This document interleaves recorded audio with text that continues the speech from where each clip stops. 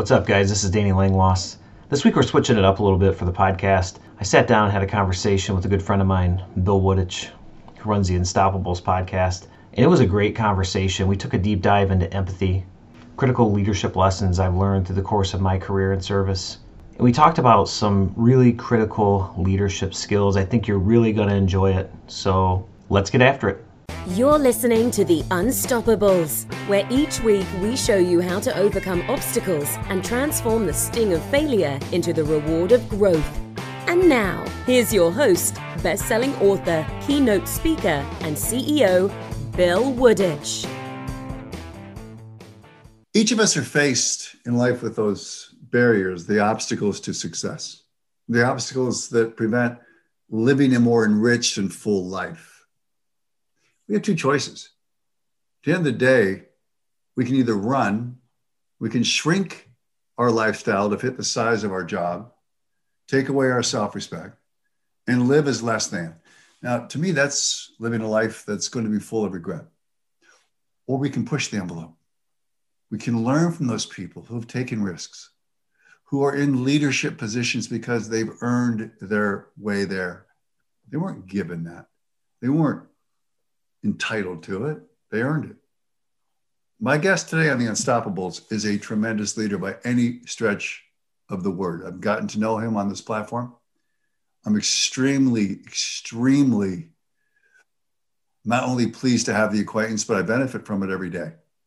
He is content rich and he comes from a sense of empathy. So his engagement is empathetic and he's real. Danny Langloss, welcome to The Unstoppables. Thank you so much, Bill. Humbled by that introduction, and I'm excited to be here today. Thank you. You know, you are unflappable. We had a little bit of a problem getting connected, and that was on my end, of course, and it's usually where we first trace most problems. They start with me, and they usually end with me. But you're unflappable in the face of those things, and it's just part of your nature. So I got to ask you this. Growing up, around the kitchen table as a kid, you know, what are one or two, maybe three of the enduring values you took away from growing up? Well, the first and foremost was family. There's absolutely nothing more important than family. You know, I had a very loving family, a great family, a family that had some struggles as I got into my teen years. But one of the things that growing up in the house I did, especially from my mom, was learning how to love, learning how to care, learning how to demonstrate empathy and compassion. And then from my dad, he was a loving guy, but learning the mindset really of a champion, that the only person who can stop you is you. Anything you put your mind to, you can accomplish. And so those are some things that really stick out, you know, coming up through my family with my mom and my dad and my little brother. You know, that I've got to ask this question, and I don't know if we can have an answer to this, but do you think, and you mentioned, you know, empathy and you mentioned mindset, do you think that those traits, those gifts can be actually learned or acquired later in life? Is that possible? Yeah. You know, Bill, I don't think that I got in this discussion a few weeks ago. I don't think we're born with mindset. You know, we're born with a lot of things, but mindset isn't a God-given thing. It's a man-made thing. We have the ability and the power to choose our mindset.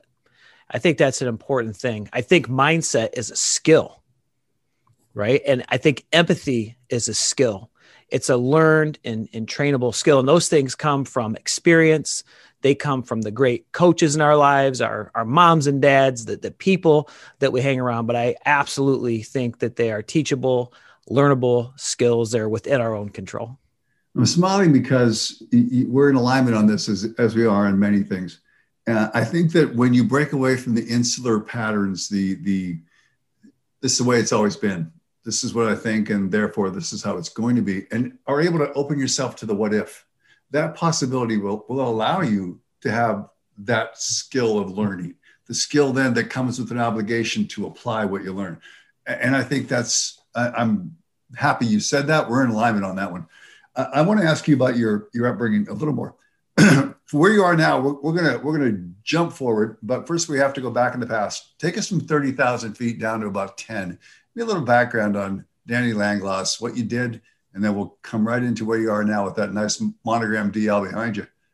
Yeah, no, Bill, I grew up in a small town named Peoria Heights, Illinois, about 7,600 people. My graduating class was about 50 people. Had a lot of great friends. Family was great. Very early on in my life, 9-10 years old, I knew I wanted to be a police officer. And I had a real laser focus on that. I knew I wanted to help people. Had very strong sense of justice, very solid morals, values from my upbringing. And I knew from a very early stage. And so I began to prepare and make decisions for the fact that I knew that that's what I wanted to do. My dad had a big value in education, so I worked hard in school. Going to college was a non-negotiable. And he was there to coach me and to push me. I grew up playing a lot of sports. My dad coached everything that I did. And I really saw the value in team and in sacrifice and working together. I saw the power of momentum and the power and impact of energy. I learned the power of believing in people and, trusting first.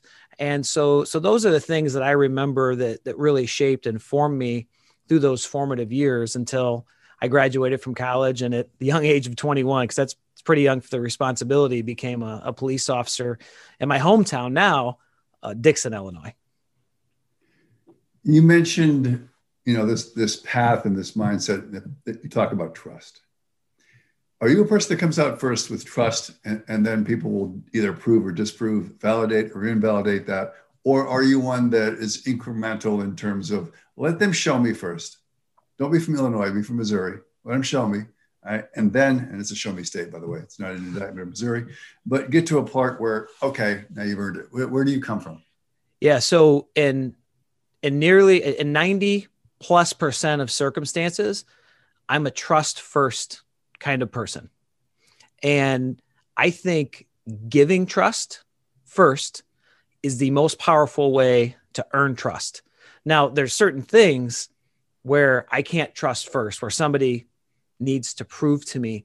But I think that those things are few and far between. For example, as the police chief, people needed to show a certain level of trust, a certain level of competency, training, those things before we made them an investigator in charge of investigating crimes against children, before they joined our SWAT team, before they became a crisis negotiator, right? So when the stakes are higher and you're talking about safety and you're talking about high liability, before we put people in positions like that, we need to make sure that they can do those things.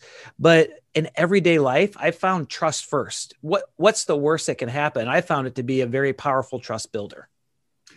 Trust, Cold War axiom, trust but verify, right? So Dixon, Illinois is the hometown, the boyhood home of President Ronald Reagan, who had coined the phrase trust but verify. And, Dixon had gone through a very difficult time. I think it's probably, at the end of the day, it'll take about 10 years off of my life. But our comptroller, 30 years, who started with the city as an intern while she was in high school, had the trust and respect of everybody. And over a period of 20 years, she stole $54 million from the city of Dixon. And so I was the police chief at the time. I'd only been the police chief for a couple years. I was 36 years old, I think, and then got thrust into this leadership team to help rebuild, trust and confidence of the community. And I heard that phrase from Ronald Reagan, trust but verify, many times. You have been consistent in your message. You've been consistent in your content. And by that, I mean, you have raised a bar. It's an exceptional bar. And I don't say that to guests unless I think, in my opinion, and it's only my opinion, they've earned that right. And getting to know you over the course of a year, that doesn't surprise me. You would come with a trust first, but verify attitude. And I also think you have a tremendous belief in the power of people to do the right thing and to put them in a position to win and to teach them. And you've done that in a very, very unselfish way. And to that, I wanted to give you a shout out on that because I think it's huge. Leadership lessons, because I want people to be able to take this away today and we can go back and forth and I can tell you a million compliments for the next 30 minutes. Leadership lessons that you extracted in life that you now use. What would be 3 critical leadership lessons you've learned along the way? Yeah. The first one is, the intro to every podcast, the Leadership Excellence podcast that I run. And that is that individuals, organizations, and communities rise and fall with leadership. We cannot understate the importance of the top leader and how they set and share the vision, how they align purpose, how they create culture, how they create energy, their mindset. Now, the success of the organization is never because of the leader. It's because of the environment the leader creates. It's all about their team. But Bill, I've worked with several organizations in and around our community. I've consulted with several organizations, and I've seen organizations go from toxic, territorial, performing at very low levels, tons of red tape, bogged down, micromanagement. The only thing that changed was the person at the top. And when the person at the top changed and they were service and empowerment versus power and control, right? When they were team versus territorial, when they understood their job was to give their people the resources, the tools, the coaching, and then to get out of their way, those organizations changed overnight. Everything was the same except for the top leader. And so if your organization is struggling, if your organization is having problems, the first thing we've got to do, the first question we've got to ask is, what part of the problem am I? We've got to take a real good look in the mirror. So I think the first lesson is who we choose on our leadership team, and that top leader, you cannot understate the importance of that. You mentioned energy 2 times.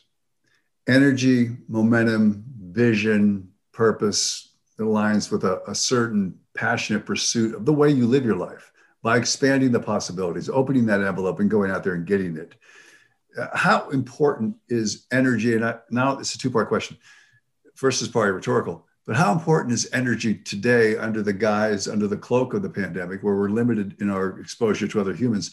And how do you, as a coach and a mentor, encourage people and give them that inspiration of hope that this is going to turn around?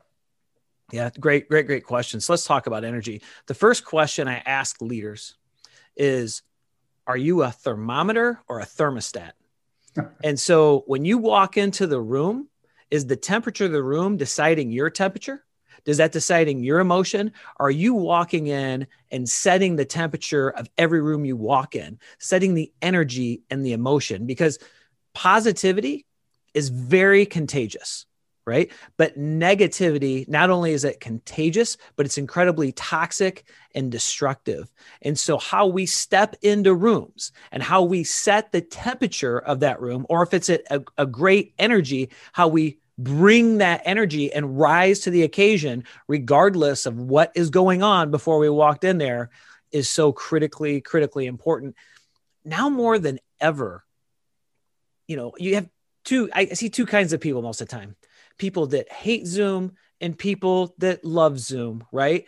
And so I'm one of the people that love Zoom. The incredible people I've met over this last year, I didn't know how to set up a 3-way call. I had no interest in learning because I think conference calls are a waste of time. But I would never have met you, Bill. I would never have met so many incredible people. And even the connection with our unified command team through COVID, with keeping our leadership team connected when we're distancing, even though we can't walk in the same room, this platform allows us to bring the energy, spread the energy, share the energy, and bring those people up and remind them, right? And bring that gratitude back in their head, bring that focus and aligning that purpose back in their head, drive incredible levels of motivation and prepare people to go out there and kick butt. And we got to be intentional about it, especially during COVID, and especially when we can't come sit in rooms face to face with one another. You're spitting out diamonds today. What did you eat for breakfast? It was something more than Wheaties, I can tell you that. Yeah. I'm actually, COVID hasn't been nice to me on the fitness side. And so I actually just broke my fast before the podcast with a little buffalo chicken, a lot of spice. So I'm spiced up and ready to go, Bill. Well, how'd you make the buffalo chicken? Would you Was it store bought or did you make it yourself? Yeah, I got it from Subway. So I went on the app and ordered it up. And so I do buffalo chicken with extra jalapenos on my Subway sandwich. I love the spice and the fire. I'm like you. Your taste buds have gone south a long time ago.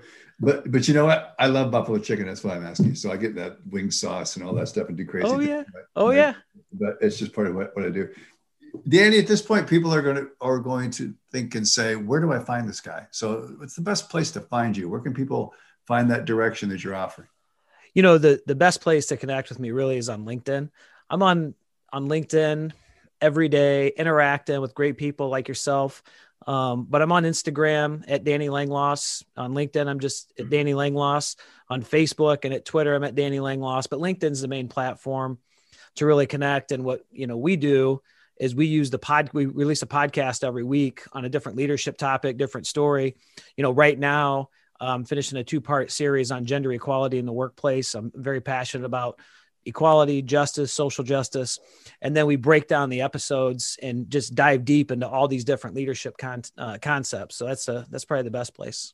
It's a humble brag, and it is the attraction to what you're putting out consistently, but you've got a pretty explosive following that is growing on your podcast. You are one of the fastest. I know it's a humble brag, but you're growing like you're a meteor up there.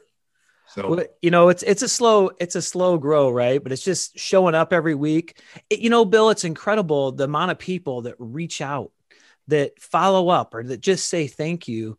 And LinkedIn's really an incredible platform that, things are taking off well there. The engagement's taking off well. I mean, just like with you, you're posting and releasing incredible content at scale, as Gary Vee would talk about, and you're everywhere. I see on, Twitter, I see on Instagram, on LinkedIn, and it's always valuable content. I think that's why we align, because we really care about helping people, about giving people those tools. I mean, I believe leadership's our superpower, our ability to create great teams, to influence people towards a common good purpose. You talk about, one of the leadership lessons is the power of ownership and the synergy of champions.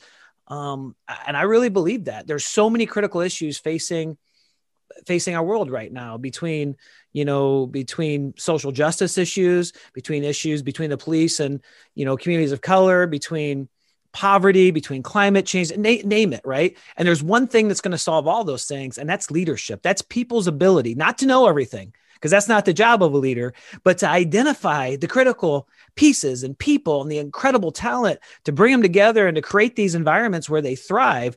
And you know this as well as I do. One person can accomplish great things, but you put 10 great people together and you don't multiply the effectiveness by 10. That's a force multiplier of 1,000. And that's why I'm so passionate about leadership and in this space. And I've just seen it from the front lines, but I've seen it in working with so many great people. You're good at following me, and I bounce all over the place. I digress more than anybody you probably know. But I want to jump back on team. You mentioned the importance of teaming and getting there together. I have to say Jillian Vosga does all of my social media. Sorry, Jillian. And she's fantastic at it. So I might create a product, but what I do is say this: make it work for them. Don't make it about me standing up on my head doing push-ups or whatever. I used to do that. Got over that. Probably can't do them that much anymore. But I got away from that and let her find the content that really attracts and does something for the audience. So I don't want likes. I want people to come and say, that shit's real. Or that guy's putting out some stuff that I can relate to, or it's garbage. I don't want it. You've got to have those camps, but I'm trying to make it. And she's a great guardian of those gates about them. And by doing that, it's done pretty well. The other thing I want to ask you is this. I'm fond of doing this. I've done this for 20 years. When I have people in my conference room around the table on Friday morning meetings and bringing some managers in and saying, look, you're working for that customer out there. They're the ones that pay the bills. It's not me. They're the ones that are passing through the money based on your performance. All I'm doing is stewarding that money. The other thing is this: you work for you. You work for yourself. You're not working for me. You're working for your dreams, your aspirations, and put those people in positions to win. You mentioned leaders and skills and people leaving. People leave bad managers and bad leaders. They generally don't leave the job. It's the manager Absolutely. Or the leader. And I think we're in alignment. I got to ask you this, just riffing with you on this one. I don't like meetings. I don't like them physically. I think they're a waste of time in conference calls, like you mentioned. I think they're a colossal waste of time without a 3-point agenda. And there's no meeting that you can't complete in 10 minutes. There is just not. What's your feeling on the time suck that is a meeting? So I used to say yes to every meeting invite. And I felt like I had to go and fulfill this role. And this is what city manager did or the police chief did. But I had a mentor of mine tell me that there's a little different decision matrix that I should be using. And it's not, is it a good thing to do to go to this, but is it the right thing? You know, our energy is renewable. We can systematically recreate and renew our energy, but our time is finite, especially the time within a day. And so I completely agree with you on the meetings. Now, if we call a meeting, there's a specific purpose, a specific intent. There's a specific agenda. Next to the agenda item is the amount of time we expect that to take. And we pride ourselves in being very efficient, very collaborative, right? Asking good questions, getting people involved. If you're at that meeting, it's because you have something to contribute. And people within our organization know if you come to that meeting, be prepared to contribute, pay the preparation price, because we don't bring people together just to bring people together. We can do that at the water cooler. That's important. We can do that for a drink after work. That's awesome. But if we're intentionally bringing people together, there's a defined purpose, and we need to get there thoughtfully, but as efficiently as possible. You know, if I'd have met you 20 years earlier, and if I could have afforded you, I would have fired myself and put you in that spot, because you say it much better than I do. You know, it's a great. You wouldn't have hired me 20 years ago, Bill. It's a journey, right? The journey is the goal. It's a journey. I mean, in 5 years, you and I will be, cuts and levels above where we are now, because we understand it's a journey. We're committed to excellence. We realize excellence isn't a destination. It's a place we can get from time to time. And we're committed to getting at least 1% better every day and driving at least 1% more value every day for the people we're serving. And it's the serious student that continues that quest and is open to the learning. Doesn't mean you have to own every message, every thought out there. No, but you've got to expose yourself to different things, different thoughts. That's how the plasticity of the brain will grow. A huge believer in that. And I want to be better tomorrow than I am today. I wrote once that you've got to make today's hurdle to greatness tomorrow's bar of expectation. That's a high demand. Well, what you're mentioning, and it's cutting through everything you're saying, is you've got to be able to look in the mirror, and you've got to have personal responsibility at that point of contact. You got to be responsible for your welfare, for your success. It's yours to do. It's not for me or Danny to give you hey, I'm going to do your push-ups for you. Danny's going to do your pull-ups for you. That's up to the person to do. That's called personal 100%. Accountability. And a lot of people avoid that today. They run from that. Well, here's the thing. Great leaders are great multipliers. And if you do the work for people, you're not multiplying. You're just spreading yourself thin. You're not making the next generation or the next group of leaders, right? You're not teaching them anything by doing it for them. You do somebody's push-ups, right? The only person's muscles are going to get bigger at yours, Bill. Right. And that as leaders, we got to understand that when we take on this leadership role, our job isn't to do the things. Our job is to take care of the people who are doing the things. And a lot of leaders have trouble, and they're really not leaders at that point, making the transition from player to coach, because it is a transition. Big time. It was one of the hardest things I did. And the first thing I did, I had to learn, because the universe will beat this out of you. It'll beat the overestimation of your own self-worth out of you eventually. You got to leave your ego at the door. And it's about your players, your producers. It's not about you. So there's no I. And you really got to work hard at that. You have to also understand, at least my way of thinking is, I don't have employees. I am the employee. So I create that environment for them to learn from, to grow from. And then you really have a place where I think is more vital, and a place where autonomy is earned. And from there, you're able to grow a much bigger concern, a much more vital company. And that's always been my goal, is to grow something that was vital, not just bigger, something that was productive, not just a monolith that survived because it was so big. So we're in alignment on that. I'm going to ask you this question.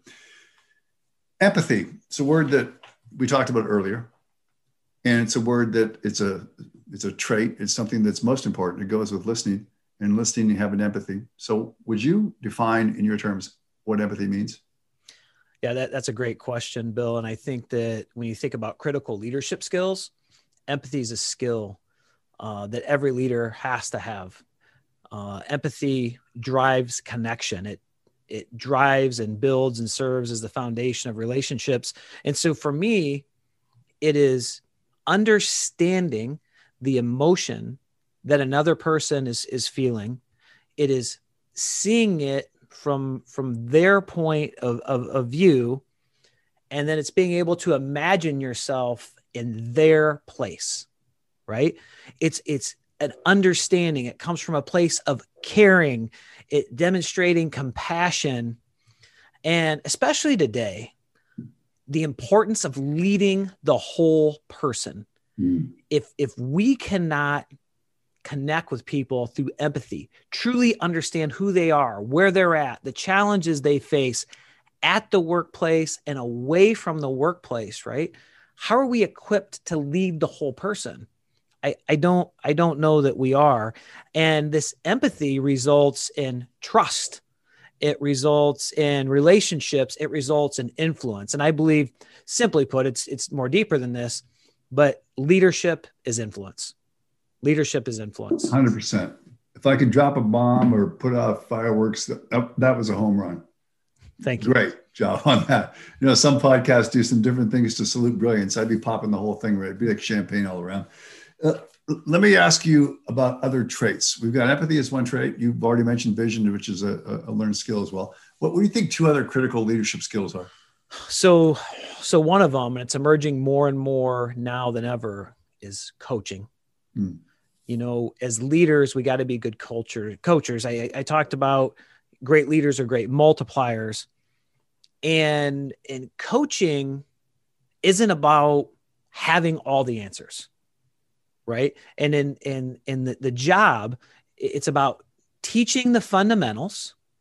It's about aligning values, right? Our values are going to guide our decisions, but then it's about asking questions and listening. And not just hearing, but listening and truly understanding what it is the other person is trying to convey to us, right?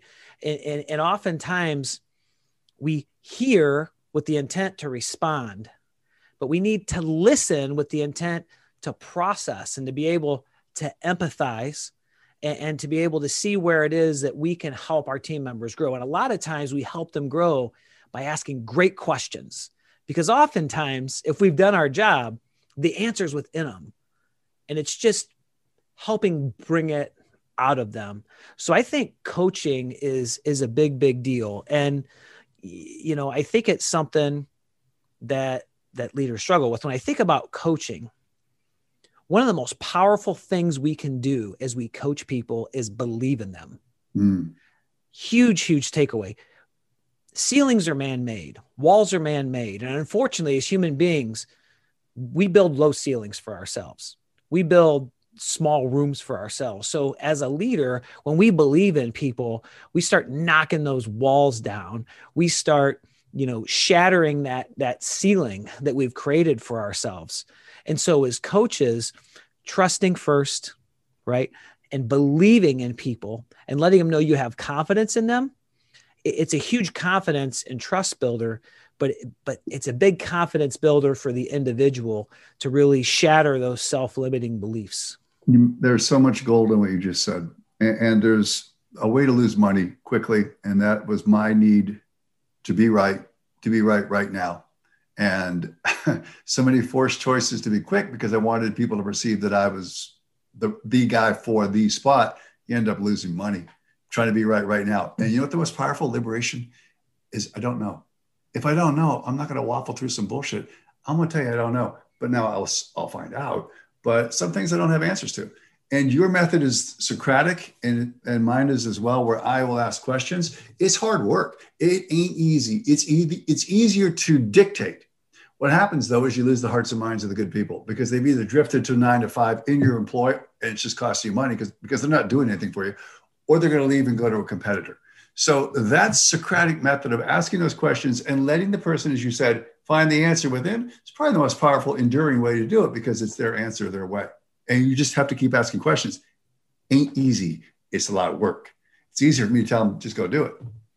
So, It's a lot of work, but once you've done it and once you put the work in, the work on your end drops significantly, right? If you really believe in your purpose, if you really believe in your organization, if you really believe in your cause and the impact you're trying to create, and you're a great multiplier, and you create a team of purpose-driven owners, then you live beyond that role. yes. You live beyond that role. And I think one of the leadership lessons I've taken away is the power of ownership. Think about this. When you've rented a place before, right, Bill? Mm-hmm. So Yes. when you rented an apartment or you rented a house, did you ever think about replacing the roof? Did you ever think about building a deck? No. Did you ever think about adding on a garage? No. No. But when you owned a place, that's when you build a deck. That's when you redid the roof. That's when you added on the garage, right? And that's the power of ownership. We want our people coming in, align purpose, and be owners. Not territorial, not this is Right. mine, but take ownership of moving our team and our organization forward at least 1% every day. We want them empowered to solve problems, empowered to be innovative, empowered to be creative, empowered to find better ways. And there's so much power in ownership. During COVID with the city, our leadership team, I'll put them up against anybody. Phenomenal, phenomenal people. When most cities were doing one or two things, we were doing 10, right? We were doing 10 things. We've got a 27-acre economic development deal we just finalized. We executed a record street resurfacing program, okay? We created a unified command team, became the trusted source of information because who knew what was coming out of the state and federal government, what was true or not true. We supported our businesses and applied for like 80 different grants for them. And then we created grant programs separate and implemented them. Right. And so there's no way one person could have done all that, no matter how great they were. But it was the synergy of champions, that force multiplier of purpose-driven owners. And we unleashed them. We're there to support them, got out of their way, and the results were absolutely phenomenal. And so ownership is employee engagement, morale, all those things are important. But what the 10X of employee engagement's ownership. And that's been a huge lesson to me along the way. The listener might ask at this point, the contrarian, well, how do you get people to take ownership? It's coming. So how do you answer that? You know, I'm glad you asked that question, Bill, because I'm in the middle of writing a book called Creating a Culture of Leadership. One of the articles I published is Employee Engagement 10X, the 7 pillars of ownership. Let's see if I can draw them from the top of my head. The first thing we got to do is we got to create an environment of psychological safety where people know you have their back. They're not afraid to step out of that proverbial cage. They're not worried about being shamed. They're not worried about getting a knife in their back. Okay. The second thing is sense of belonging. People got to feel cared for. They got to feel like they belong. They got to feel like they're an important part of the team. Third thing is aligning purpose. Okay. When we align purpose, our purpose with their purpose, right? They're no longer doing it for us. They're doing it for them. The next thing is building confidence. And these things start to happen. We want them to become their most confident self. The next thing is empowerment. We want to empower our team to action. When we get empowerment, we get innovation. And when we get innovation, we get commitment. Commitment, innovation, empowerment, building confidence, aligning purpose, sense of belonging, psychological safety, and very, very high levels of commitment, transition to ownership. And it all comes from psychological safety, having the environment that you're free to express without the fear of, if you're not making the same repetitive mistakes over and over and over, and getting taken out of the equation. That's excellent. Where do we find this? Where do we find this font of brilliance for you? So actually on LinkedIn, it's in my articles, and every now and then I reshare it. But yeah, it's Employee Engagement 10X, 7 pillars of ownership. I actually do a keynote on it. It's been a little bit since I looked at it, but that's the framework, and there's so much more depth to it than that. But but that's the framework that I've created. It's great stuff. Failure is part of the environment. It's part of that fertile environment. It's part of the teaching, part of the learning, part of the way. It is the indispensable guide for those who would aspire to greater success. What's your greatest failure? What'd you learn from it? My greatest failure. Wow.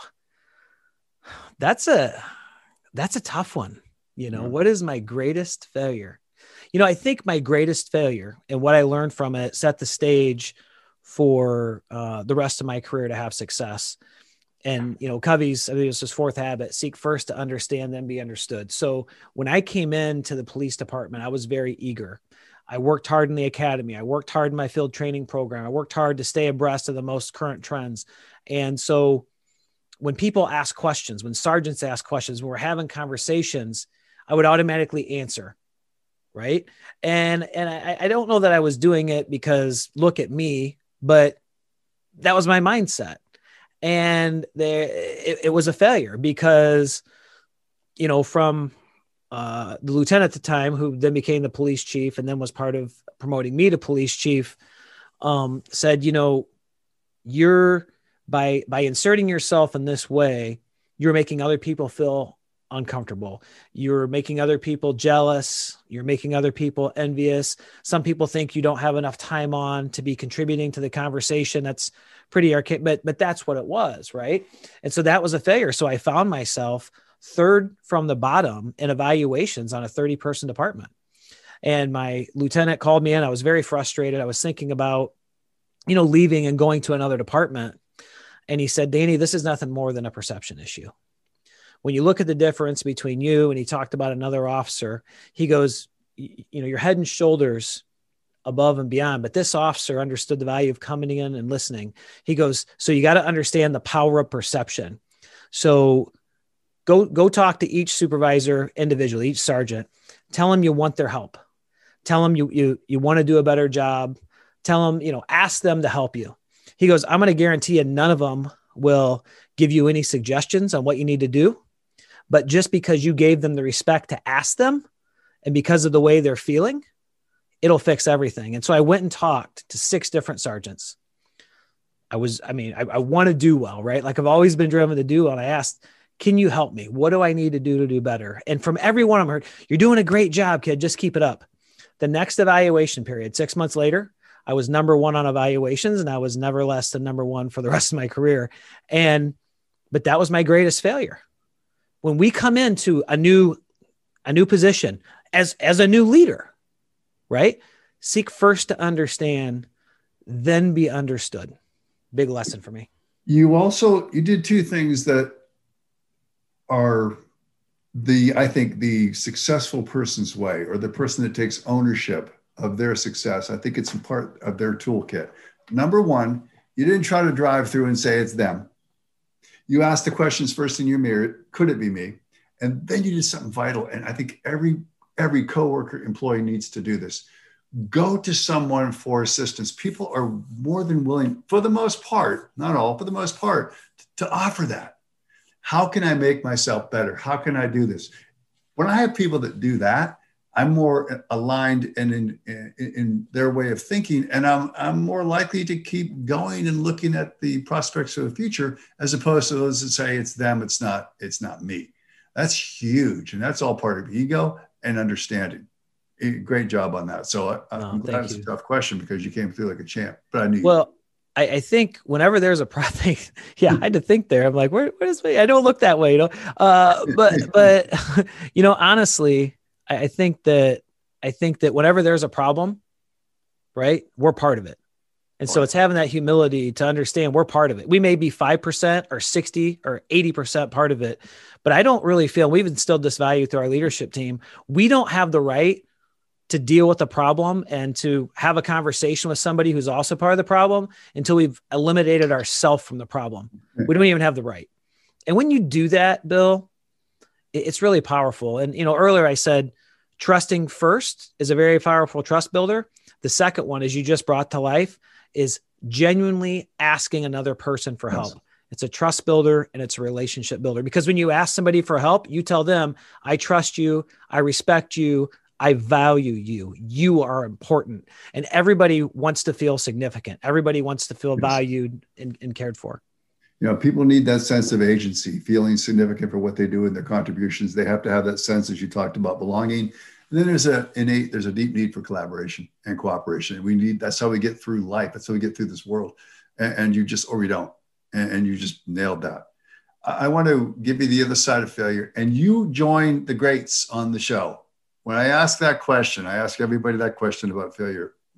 The ones that have just taken off and just are tremendous. Like, I don't really know what that failure. I don't know. I have setbacks.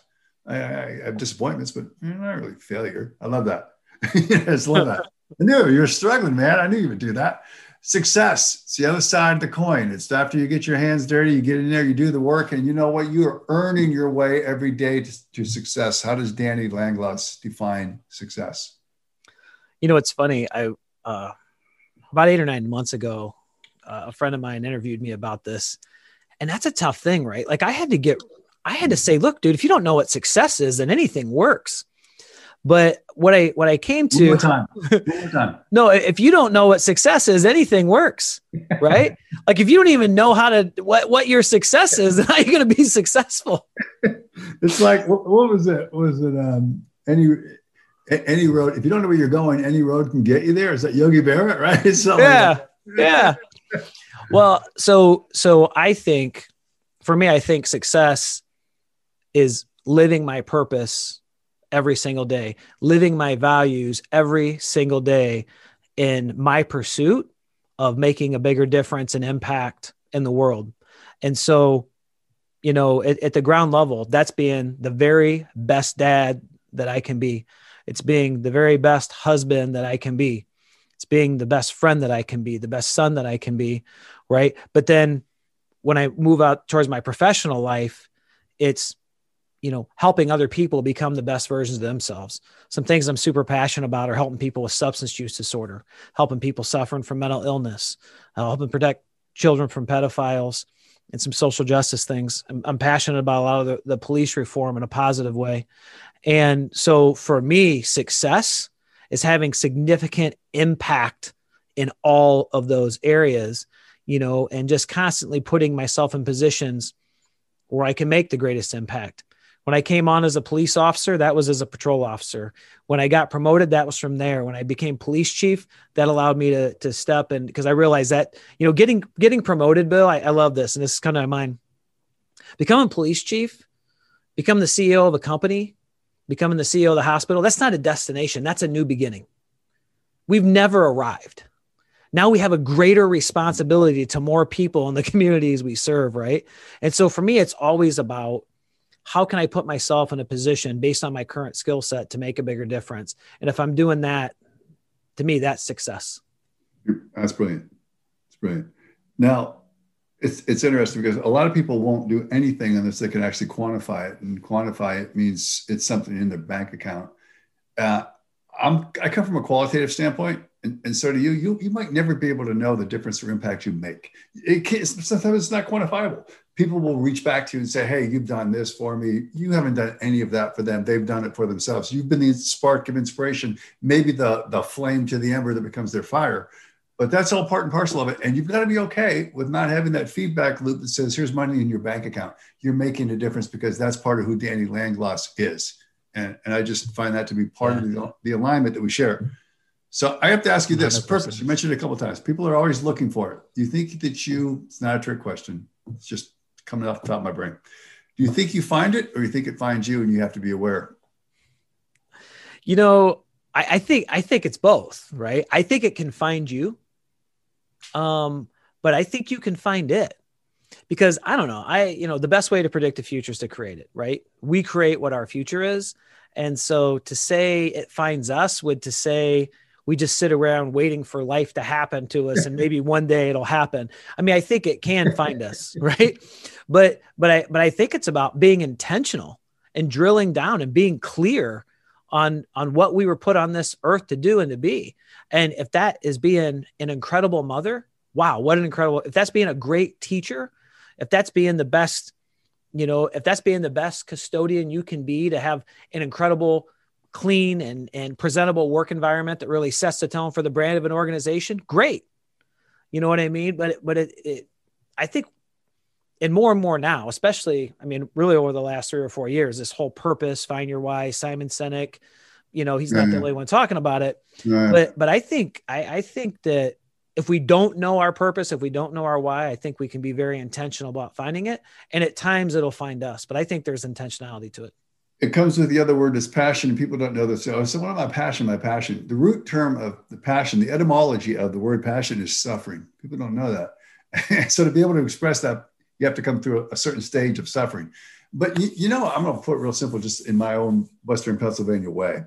People were craving this. Sinek came out with finding your why, and people were in search, like having a flashlight and they're looking for it and they can't find it. And how do I know? How do I know? You know what? It comes from immersion. It comes for me from intentionality, as you said, being intentional, but then being immersed in something and getting a kick out of it. If you get a kick out of it, I used to get a kick out of people doing things that people thought couldn't be done. Got a kick out of it. And then the higher the challenge, people would say, wow, I appreciate you. And I just found that my purpose was, let me get out there and make that little difference, because then it's going to make a difference for them. And I'm going to feel good about it because I get what? I kick from it. It's really that simple. Yeah. It wasn't hard. But that's just me digressing again. I have to come back and ask you again, because there's so much content here and there's so much great content, and people need to go back, search you on LinkedIn, search your other venues, listen to your podcasts, but where can we find you again? Yeah. So LinkedIn is the number one area to find me. You know, I do have a website. It's DannyLangloss.com. You know, I'm on Instagram. I'm posting a lot more on Instagram, on my personal Facebook page. I'm posting on Twitter, although that's a hard platform, Bill. You know, most of my energy and focus, if I got time to post one place, it's on LinkedIn. And I think that's probably the best place. Speaking of ownership, you've got to be able to divorce yourself from the inanity and the insanity of social media at a certain point. People live too much of their lives vicariously. They use and lose too much of that inelastic gold we have called time that we'll never get back, worrying about the moods, the intonations of somebody on a social media platform that you'll probably never meet. Good God, get a life. Just saying. Got a couple more for you before we wrap here. And if there's anything, this is your time. All right. If you're Bill Woodich, you have this Serve shirt on, what would you ask? What would you want me to ask you that I haven't asked? So I think the question is, all this empathy and all this caring and all this serving others, you know, is that really weak on leading? You're just going to become a doormat, right? Like, are people just going to take advantage of you? And my answer to that, one of a leader's most critical skills is accountability. People respect what's hard. People want to be held accountable in a respectful and caring way, right? And they want other people to be held accountable. And so, you know, in Brené Brown's words, we got to choose courage over comfort, right? The tougher the situation, the further we got to lean in. And so as we think about accountability, we've got to have clear expectations. We got to have clear values that we're making decisions on. And when people's actions and behaviors don't align with our values and with our expectations, then we need to step in and we need to address that. Because this is what I'll tell you. When I became the police chief, even though the chief was a phenomenal guy and he was a great coach and he took us from a traditional organization to a full community service organization, what lacked was accountability. When I became the police chief, it was a divided department. Things were running amok. There were two camps. The leadership team wasn't speaking with one voice. And so a lack of accountability will destroy organizations. You know, so I would tell leaders, you know, one of the best compliments I was ever given, and somebody was talking about me and my style, and one of my leadership team looked at him and said, "Don't mistake kindness for weakness." Right. And so we've got to have this accountability. People respect what's hard.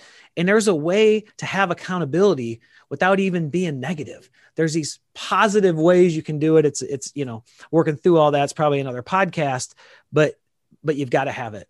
It's so important. And being a great leader requires accountability. And this will tie in, and I'll let you ask whatever questions we have to finish up. We talk about our environment being a relaxed environment where the expectations are high and accountability is certain. And know this, people will assess you as a leader by what you tolerate much more than what you ever accomplish. So you've got to be consistent. And, once in a while, you got to just terminate and fire people. It's just the way it is. Hardcore, but there's got to be a little blood in the carpet, not literally, but it's got to be some tears shed. But that's just the part and parcel of it, because some people will poison your water supply. Not literally, I shouldn't say that today, but some people will be around that water cooler spreading that victimology. You do not need that. That is not part of a great organization. Last one, and I will come back with you on another one and invite you, if you'd be so kind as to join. But last one is this. You got a paragraph, man. You got one paragraph, and you've given me a book. Last paragraph, you're no longer on this earth. You live to 150. You still look great, man. You're still doing the buffalo hot sauce. What would you leave for people to read, to learn from, to see that, well, this is Danny's imprint, man, in one paragraph. He's no longer here, but I can live this stuff. Wow. I've heard the dash question before, but I haven't heard that. I think really, for me, what I want to be remembered as is a loving father, a devoted husband, and a community servant who, whatever I was involved in, I tried to leave it better than what I found it. And I just really value people. People are our gold. And if you have somebody that just makes everyone around them better with the focus of that and never takes the credit and always gives that away, but always owns what the problems were. I think something along those lines. You gave some of the most insightful, impactful answers with direction. And the reason I kept circling back on stuff is I want people to understand that it's about personal responsibility. You're saying that, but you're doing it so well. And you just want to reach out because you have this positive, authentic way. Like you're just consistently positive, authentic, just real. And a lot of people have that mask on and you don't. No. Well, I tell you, we didn't get into it on the accountability. We extended our probation periods from 6 months to a year. And our philosophy is hire slow, fire fast. If we cannot align purpose, if people won't live our values, people can fool us for 3 or 6 or 9 months. Generally, they can't fool us for a year. And if they aren't the right value and culture fit for our organization, they got to go, because you can't be committed to excellence if you don't have a team full of people who can achieve it. And the other thing we did was I revamped the evaluation for our senior leadership. And normally have below average, average, above average. I said, this is what it takes to get an A. And when I rolled it out, I said, if you're the kind of person that wants to know about average, what's it take to be average, you're on the wrong team and you're not going to make it. This is what it takes to be an A. And we don't grade on a curve, baby. You don't need to say anything about what I'm going to say next, whether you do this or not. But if Danny Langlois drank alcohol, I would give him his preferred choice of libation. I would actually bring some Cuban cigars, and I'd record about 4 or 5 hours, and I'd have a best-selling book. We'd have to do it in tandem. I'd actually give you the lead. You're too fantastic. Nice. You're too nice, Bill. Thank you. I'm serious about that. You were fantastic. This has been The Unstoppables. I'm Bill Wooditch. Until next time, be safe. That's a wrap. I hope you enjoyed this episode as much as I did. It was great talking with Bill. If you enjoyed the podcast, remember, please hit that subscribe button so you never miss another episode. Consider giving us a rating or review so we can help reach people more organically. It's about helping people. And remember, always be committed to excellence.